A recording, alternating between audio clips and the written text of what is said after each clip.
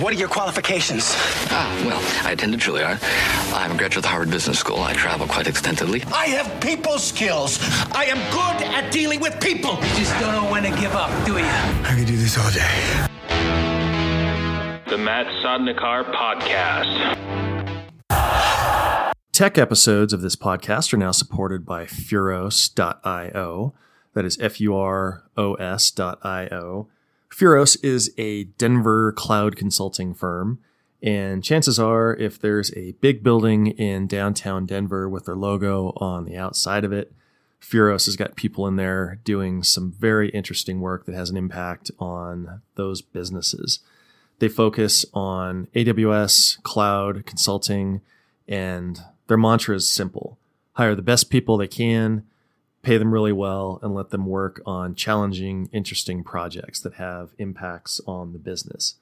So if you are struggling with the cloud, and I know that's a really overused word in the tech space, and projects aren't getting done and you need some help, look them up. Furos.io. That is Furos.io. Welcome to the podcast. This is Matt Sodnikar. Thanks again to everybody that's listening and providing feedback. Really appreciate it. My guest today is an author and 7-time CEO, Mark Settle, who has a book, Truth from the Trenches, A Practical Guide to the Art of IT Management. And Mark, thanks for making the time. It's great to finally talk to you. Super. I'm looking forward to it. So people that have written books, I ask about where the story came from, where the idea for the book came from. And then I'm always fascinated by the process because I know it's probably a grind, but how did you come up with the idea and how did you make it through actually getting this book out and on the shelves? So I'm sure everybody has their own unique process, but this book started in a manila folder that I started to keep almost like a professional diary. And the title of the folder was "You Can't Make This Stuff Up." and it would the folder was like a form of therapy for me because so many things go wrong in IT that ultimately come back to human error, poor planning, or something that in hindsight, 2020 hindsight, was perfectly predictable, just perfectly predictable that this was going to result in something bad. And so I had kept this file for quite a while, actually. And I was between jobs. This was back in late 2015. And I got the folder out. And I kind of had this idea of writing a book. It was on my bucket list. I thought, well, maybe towards the end of my career, I'll actually get these thoughts down on paper. But I had some time at my disposal. And I outlined the book over the month of December, and I sat down in January. And I'd done a lot of writing, various forms of blogging, and I did thesis work when I was in school, et cetera. But I'd never written a book before, and I actually produced a 50,000-word manuscript in 4 weeks in January of, I guess it would have been 2016, and so I think there was a book in me that was waiting to come out. And part of the process was, not to belabor the first draft. So my goal was to just kind of crash through and use my outline and get a draft in hand and then go back and polish it over time. And so I think my motivation was very self-centered. I mean, it was a form of personal therapy for me.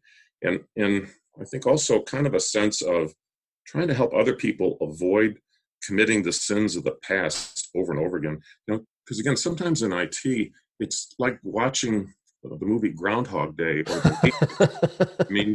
It's like, did we shoot ourselves in the foot the same way again? Like, again, we did it. Like, you would think by now we would know. But unfortunately, because you don't study, IT leadership in school, it's an experiential kind of learning process. And like every generation of leaders has to come up and unfortunately either witness or, make some of the same mistakes over and over again. So anyway, that was the motivation for the book. And that was sort of the process. So in that manila folder, Mark, was there one can't make this stuff up moment that stands out above all the rest that when you're at a conference or a happy hour and people start trading war stories, one that is just sort of like you're the one that nobody believes? Right. There's more than one. Let's put it that way. But I can illustrate one for you. So this is a job I had. Gee, now it would have been over 10 years ago. And we had an on-premise data center. We had this big Cisco primary network switch in the data center. We had warehouses in different parts of the country, and we had sales offices, and it was very much a traditional kind of a shop. And the switch went down, and we lost the data center. So kind of like the business came to a halt because of this phenomenon. And so the first thing I found out was we had lost the switch because we had done a software update on the switch. This was like during prime business hours, like on a Thursday, I think it was. And so I got the VP of infrastructure into my office, and I said, I'm not the most technical guy in the world, but I mean, I thought we don't do this kind of stuff during the day, right? I mean, this is like a weekend thing. Who ever heard of like updating software on the primary switch in the data center during the middle of the day? He said, oh, yeah, no, that's our policy, is to do it on the weekend. But the guy that knows how to do this, his son is going to Bar Mitzvah this weekend, and so he was trying to get it taken care of on Thursday so he wouldn't have to come in on the weekend, right? And so I just, you can't make this kind of stuff up. And I'll tell you the other funny thing about that story is, a lot of times the people that make those kind of mistakes, they turn out to be some of the best people that you have. And you realize that you've been writing and pushing some of these people really hard. I mean, they're uber responsible.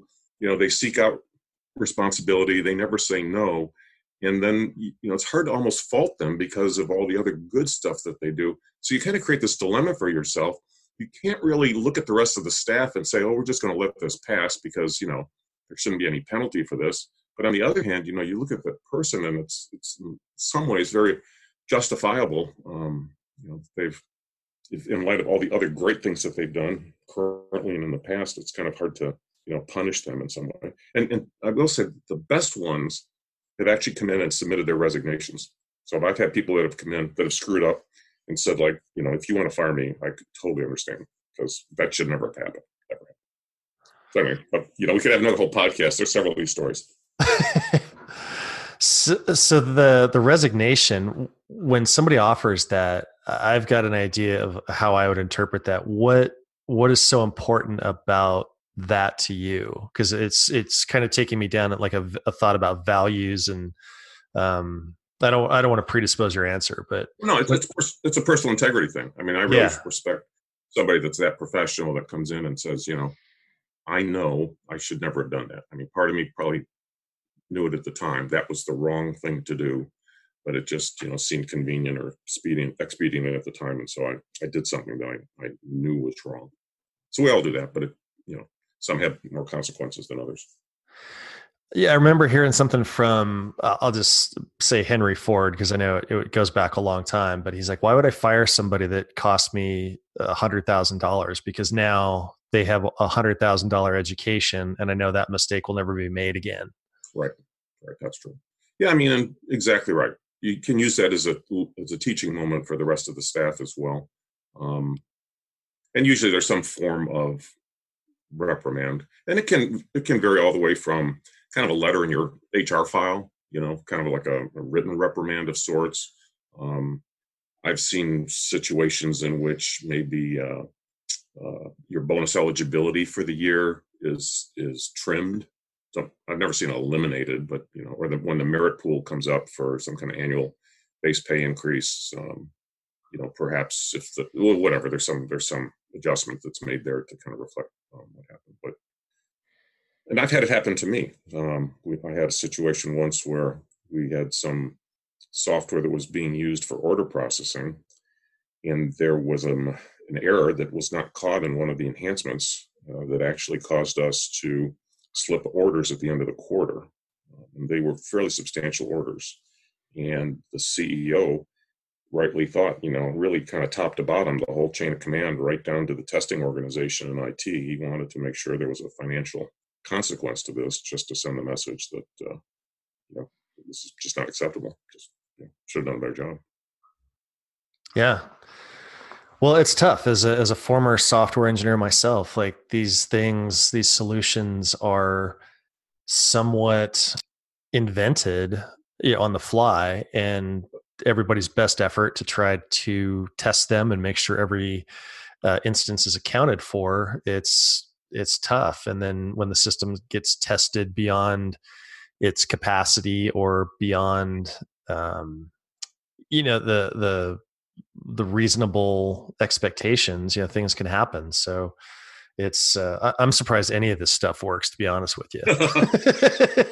Another reflection that I think might be in the book. So I've had situations where when you do a post-mortem on some of these, larger, more visible screw-ups, and you're presenting to the CEO or the COO or CFO, I'm just kind of making this up hypothetically, so there's like 10 steps, right, that led to the outage or, the failure or whatever it was. And by the time you get to like step 5, now this is all 2020 hindsight, right? Like piecing us back together, but right when you're explaining to them, it's so obvious that this that's going to blow up. It's like by step 5 out of 10, it's like they look at you like, you couldn't catch this. Why have I hired you? Like by 5, it's obvious we're going to be in trouble. By 7, we're having a heart attack. By 9, like the patient's almost dead and nobody did anything. Like none of this was caught along the way. Like I thought that we were better than this. And so it's very humbling. It's very humbling. Yeah. That's all. I'm agreeing with you. In a long-winded way, I'm agreeing with you that, yes, it's amazing some days all this stuff actually works the way it's supposed to. Yeah. Well, and I think the book, I have never been, nor will I ever be in a position of IT leadership. But as I was reading through it, as a salesperson in the IT space, this has been incredibly valuable to help me understand the perspective of the person on the other side of the desk or the table.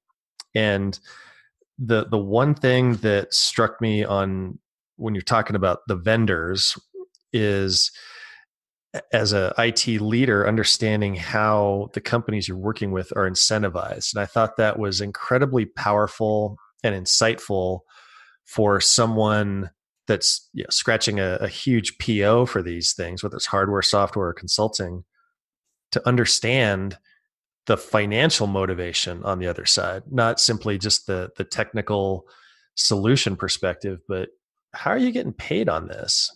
Was that a manila folder item as well? I learned that no, because I, truthfully probably wouldn't. I have a fair amount of knowledge about that, but that's not the kind of thing that you necessarily write about in any great detail. But you do learn over time that there's always, there's spiffs, there's special incentive programs that are activated at different points during the fiscal year. Well, hey, one that's a very public example is, Microsoft, when they had the chain of command and Satya took over, it was all about cloud and Azure. It was, sure, they still got the Office products on the desktop and everything, but their whole incentive system was basically transformed or transmogrified into things that would, generate more revenue out of Azure over time. So that's a classic example. And if you go back in time, there was a time in the telco world, the telecom world, the trunk lines became commoditized, and so the vendors like Verizon and AT&T, their sales guys used to get comped on managed service. So what they wanted to do was like turn over the management of your network to them, and that's where their bigger margins were. And so they were compensated differently for managed service activities than they were for just the trunk line services. This all happens in different organizations and even professional services. Some sales guys, they might get comped on a new logo differently than a renewal on an existing logo, or they may or may not get comped on professional services. And if they don't, a lot of times, say the buyer has got $1 million to spend, well, the vendor may know that this is not the easiest thing in the world to implement. So if you got $1 million to spend, why don't you start with 600,000 licenses and 400,000 in professional services? But if that's really not going to, benefit directly the sales rep, then the sales rep's going to tell you, this thing, plug and play. I spent about 900,000 on the subscriptions, and then about 100,000 to actually. We'll just be in and out on our PS guys, 2 weeks. So you have to really understand what's going on the other side to kind of make it a win-win for everybody involved, And and I think the other lesson there for the vendors is, you might have a financial victory for that one quarter, but if you really want to have a longer term relationship and you want them coming back for more, that kind of honesty and transparency is going to, build a relationship that'll pay multiple dividends in the future. Yeah, and that's the title of that particular section in the book is relationship buying versus relationship selling.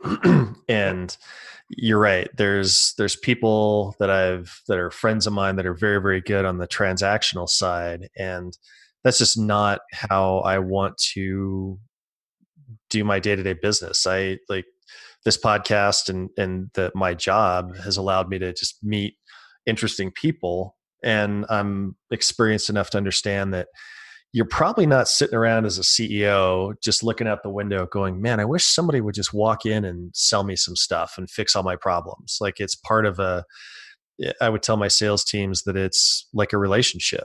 And you start with saying hello, you have a cup of coffee, you go to lunch, and then maybe you go out to a movie. I was like, why should a professional relationship operate any differently? And there's expectations on how people should behave, and like the honesty and the transparency. And I've told people this a lot, that if I had to choose between your trust or your business, if that was the coin flip I have to make, I would take your trust, because your business, I could cash that check one time and you're never inviting me back. Yeah. So when I've coached sales guys in many different capacities in the past, and so one thing that most vendors are very prone to do if the buyer or the prospect asks a question about functionality, like, can your tool do this? The answer 9,999 times out of 10,000 is yes. And I've told sales guys, if you just took a deep breath and like paused for about 2 seconds, it'd be more credible. It would be less of a knee-jerk, mindless knee-jerk thing. Well, of course, our tool does everything. Like, of course it does that. Whatever, but like, so just take a pause. Just like take a deep breath for 2 to 3 seconds and act like you've reflected on this, so that at least it has the appearance of credibility. Whether you can answer the question or not. There are some very predictable behaviors that you run into.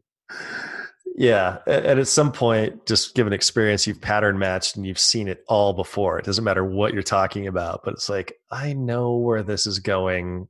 Right. 15 minutes ago, right? and the other thing, and not to in any way demean or denigrate sales function. I mean, it's a very hard thing to do, and it takes a great deal of sophistication. But I tell them, think about like when you go in a restaurant, right? So if you go in a restaurant with this menu and you ask the waiter or waitress, like, what's good here, or how would you compare this to that, or whatever. And if all you get is all the time, like, everything's good, everything is good, everything's the greatest, you can't go wrong, whatever. And I'm sure that's true in some restaurants. But that's not very helpful as a buyer. So, if you've got multiple products or SKUs that you're selling, and talking about their limitations or how they stack up against competitors in some kind of a meaningful way, that again, I think goes back to the point you made before about the longer term relationship. You become much more credible in the eyes of the buyer. Yeah, because I think it's just realistic that things are not perfect, and it's understanding the limitations and in some ways protecting the customer at the restaurant or protecting the CIO, CTO at an organization, and just, because I've been on the flip side of that where the engineering team gets squished, and it's been, 3 a.m. on a Thursday when I want to be home sleeping, but we have to get this deadline and get the code in, and that's no fun for anybody. Right. Exactly right. The other title that leapt out in chapter 7, I think it was Objective Reality, the search for objective reality. And I loved that. And I wanted you to expand on that particular topic as well, and what that means within an organization. So, like every form of human endeavor, develops kind of a reinforcing belief system just to survive, right? And so, you may be in a IT group that thinks it's the wizards of the universe when it comes to data center operations, or is like at the cutting edge of implementing DevOps or administering SaaS applications. You pick your poison, and your teams will keep producing metrics and information that reinforce those belief systems. And there's some benefit to that. There's an element of esprit de corps and morale, but as a leader, you really need to get outside your own organization and figure out, are we really like top quartile when it comes to hybrid cloud management, or what other things do we have to learn? And so you really need to exercise the power of your position to reach out in a leadership role. And I, you don't have to be a CIO. You could be a director or senior manager. Hell, you could be like the tech lead on the leader of the Workday support team.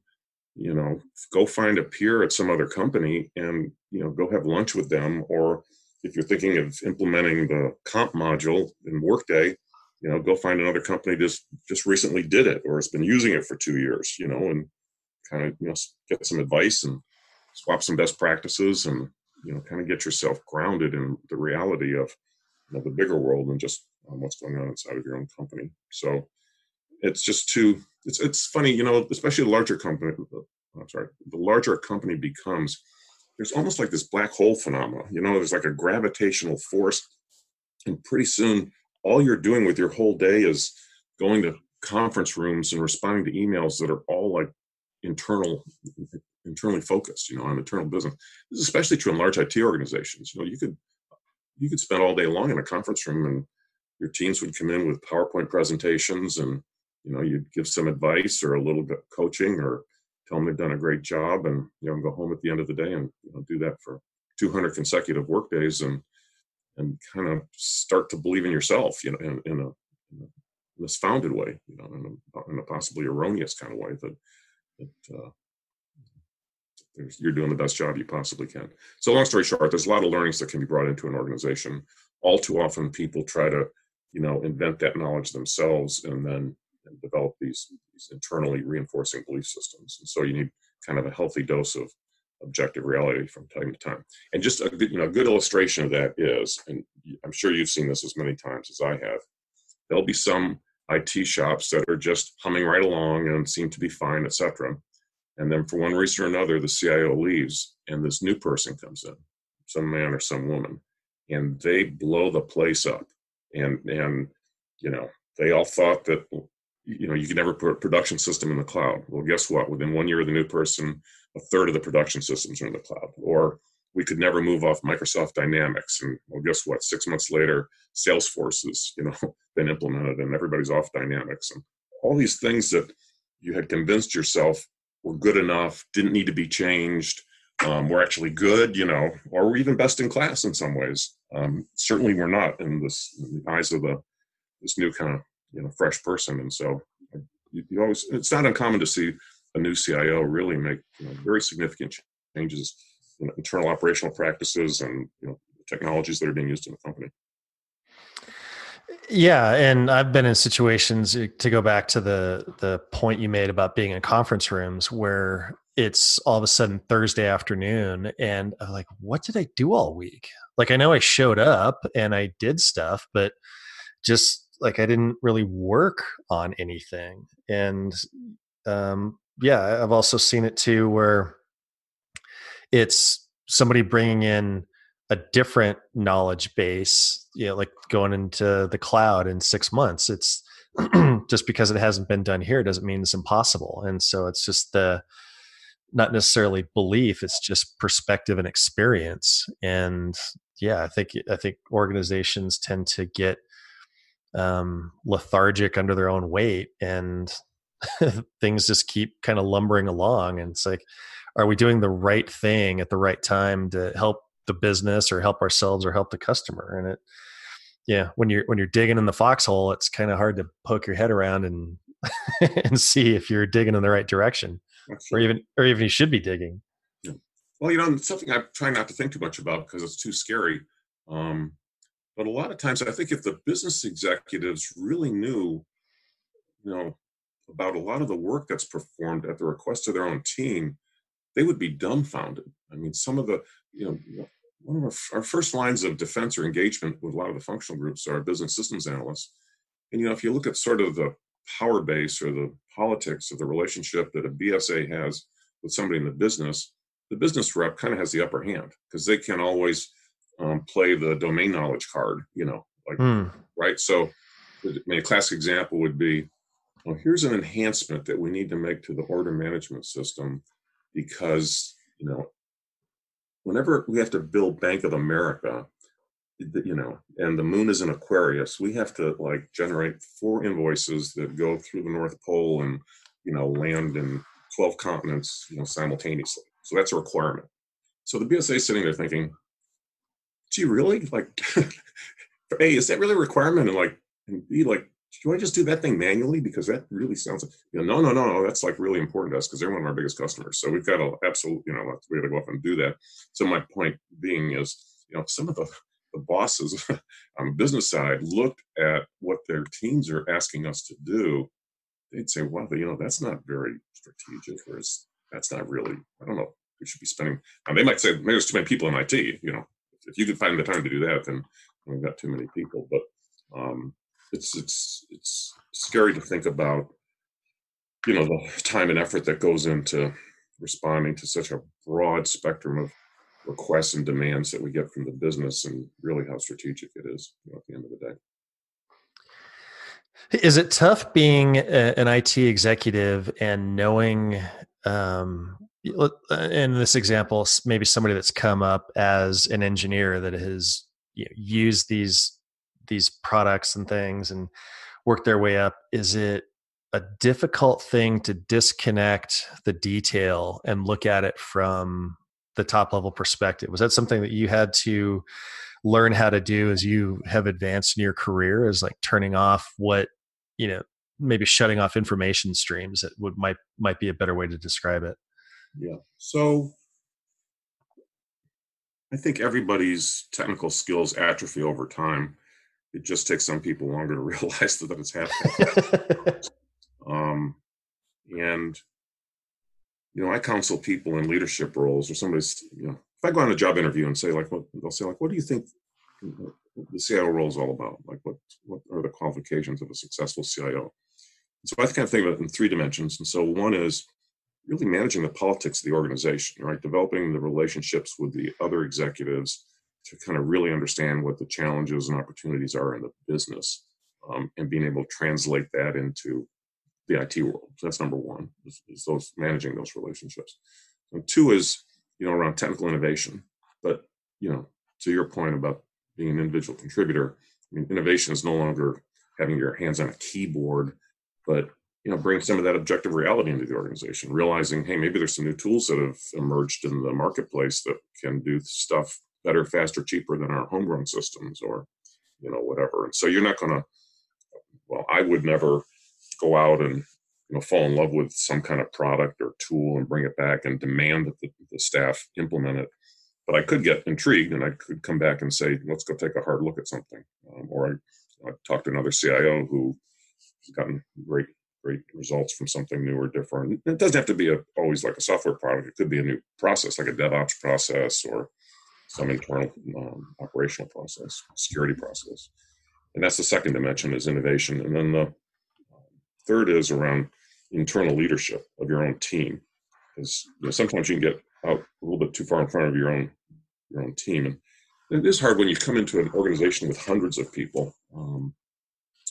Typically, I'm going to speak from experience here. I always think, when I land in a new shop, there's 20% of the people that you inherit who are kind of anarchists. And so they love change for change's sake. They think, oh, the new guy's here. This is great. And, finally, all this kind of crazy old-fashioned way of doing things, he's going to help us get over the hump. So whatever, either they come to you with their ideas, or they just sort of sign up for the crusade because they're excited that there's some fresh blood in the organization. So that's at one end of the spectrum. Then there's the other end of the spectrum. There's about 20% of the people who think, we'll see how long this guy lasts, because my heart's not, I don't believe in any of the stuff that he's spouting up there at all. No, we're not going to go to the cloud. No, we're not going to build out an InfoSec team. No, we're not going to like start writing mobile apps because none of our customers want to use a mobile app. And then you have like the fence sitters in the middle, the 60% that are in the middle. And, that's where you have to devote some time and energy to kind of get them off the fence and get them excited about where you're trying to take the organization. So those are 3 dimensions, the relationships with the execs, thinking about innovation opportunities in the organization, and the leadership of your own team. And I want to come back to innovation for a second. Yeah. Because, I tell people that's kind of like a planetary alignment phenomenon. And what I mean by that is you can see a lot of innovation opportunities, but to really make it happen, you typically need to have a temporary alignment of, some kind of a business need and funding availability and a willing business partner and, skills on your own team. And if you can put, so it'd be like the mobile app that I just referred to. Like if you can get that all lined up, there'll be a window of opportunity. And my experience is those windows open and close. So, if you're at the right point in time and there's some extra cash lying around, maybe in the quarter, and somebody has got religion around or enthusiasm around this kind of cool mobile app idea that you've come up with, and I don't know. Anyway, if all the ingredients kind of fall together in place at the right time, you develop kind of a sixth sense of it's time to strike. While it's what's that phrase? Strike while the iron is hot. Mm-hmm. Yeah. So and then if you kind of pussyfoot around, or somebody says, "Oh, that's a good idea," but like let's wait for the next budget cycle. It's only 6 months away. We'll kind of do that next year. You kind of wake up and go, "Whatever happened to that good idea?" Gee, I don't know. Like that business guy, he's off on some kind of new initiative now, right? And I just don't have all the piece parts in place at the same time. So there'll always be more innovation opportunities than you can really execute. And the trick is to find the alignment, and then be very aggressive when that window is available to you. So I would say that the disposition of people would be to perhaps attack it, and all things being equal, but what's the skill set to recognize when it looks good, it feels good, but there's just something that doesn't satisfy the time, money, or motivation? How does one effectively walk away from something that looks like a really good idea, and I guess battle test it, for lack of a better term, ahead of time to make sure it really is going to satisfy that? Yeah. Well, I'm not sure there's a real general answer to that. I mean, one consideration would be financial. So if to really get to the finish line, I'm making this note, let's say it's a $3 million project and you can produce some tangible results with an initial investment of maybe $750K. You want to make sure everybody knows that you're on this journey to spend the $3 million, that's a possibility, right? You don't know enough about the project to be able to definitively say it's going to be 3 million. Maybe it's, you think it's going to be 2.5 to 4. But you want to get people bought in early on that's kind of the scale of what we're talking about here. Or we're going to do something new, but that has staffing implications. And so if you like this idea, I'm going to need 6 more people, in this particular function to support this thing going forward. So I think sometimes when I've been in organizations, it's so tough to get new things started. We all kind of fool ourselves that, that little first initial project for 750, if we just get that done, then they'll see what the benefit is. And then we'll kind of go back and it'll get bigger and better over time. But the whole goal is not to scare them, and let's kind of start real small. I think that's kind of if you can't get people to at least kind of nod their head and realize where this thing is headed long term, I think that's a big mistake. A lot of frustration if that's not there. Yeah. And as you were describing the things that go into success, I didn't serve in the military, but I've read enough to at least be familiar with some of the operating principles. And in your time in the Air Force, did that really influence how you look at things from that perspective? And I'm hearing strategic and tactical concepts in there. Did that influence how you approach an IT organization? Not a whole lot. Well, so I didn't have direct combat experience. I probably, what I did learn from the military was how to thrive in a bureaucracy, and and that actually has come in handy in working for some pretty large Fortune 300 type companies. So I probably learned more about how to navigate some pretty convoluted processes, and was able to come to terms with some of the ways some large corporations work more than anything else. I had a guest that served in the Army, and he was talking about that being like the largest HR organization in the world. And when he framed it that way, I was like, yeah, I bet that it's, if not, it's pretty close, right? Just with all the ins and outs and bureaucracy, and you still have to accomplish the mission regardless of the efficiency or inefficiencies of the organization. Yep. Yeah, and you really, well, it's like in the business world. I mean, I think you end up with people that wouldn't be your first choice in a lot of cases. And the other thing that's tough. So I've been in organizations that sell software products into the military or into the government, but particularly in the military, most of the leaders that are in the buying role, they rotate people through those more senior positions every 2 years. And so if you're bringing in some brand new, blockchain solution to do X, Y, Z, maximally you've got 2 years to educate and motivate the buyer. Usually they're somewhere in the middle of that 2-year period, and so the clock is ticking. And if you can't move them to a decision, then you're going to have to start all over again with the next person that shows up. Right. It's scary. Like over the course of your career, 7X CEO, was there a role that was the biggest challenge yet biggest reward? And I don't like asking what was your favorite role, but one that perhaps just tested you beyond what you thought was capable. So I'm keep me moving here because this could go on for a while, but I do reflect on the fact that I've landed in some roles where after the first couple of weeks, I kind of look around and I think to myself, I know exactly what's wrong. Like I just intuitively, I have the experience, and knowledge and skills, and I can look around. I know what this organization needs. I know what the plan should be. So that's good.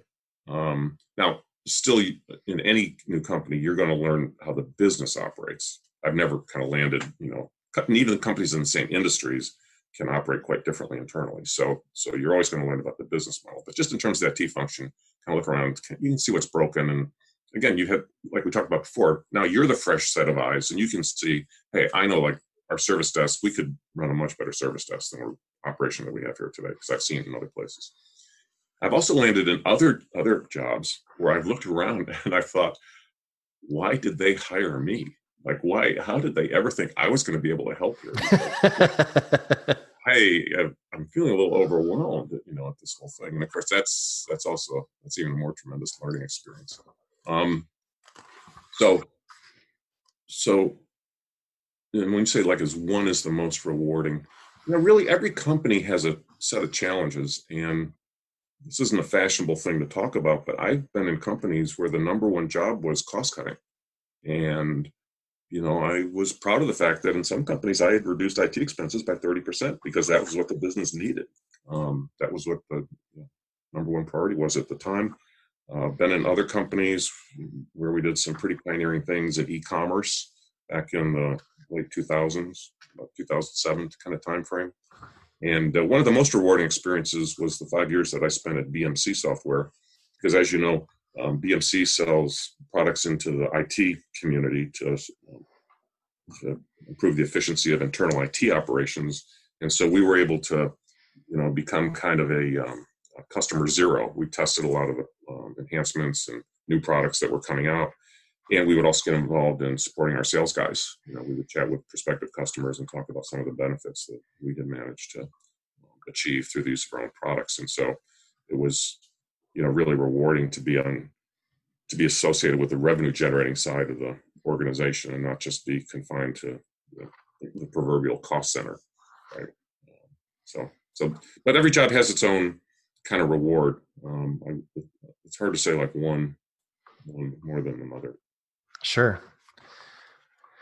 Well, I really enjoy the book, and I know we're coming up on our allotted time, but I think to pigeonhole this as like an IT book would be doing it a huge disservice. And as I was just preparing for this conversation, like even the first, like even chapter 2, get them to like you. Like this book, I see this as a business book, for salespeople, for IT people, for anybody that's just like in an organization. And I'm actually, when I see my son tonight, he's going to be home from college.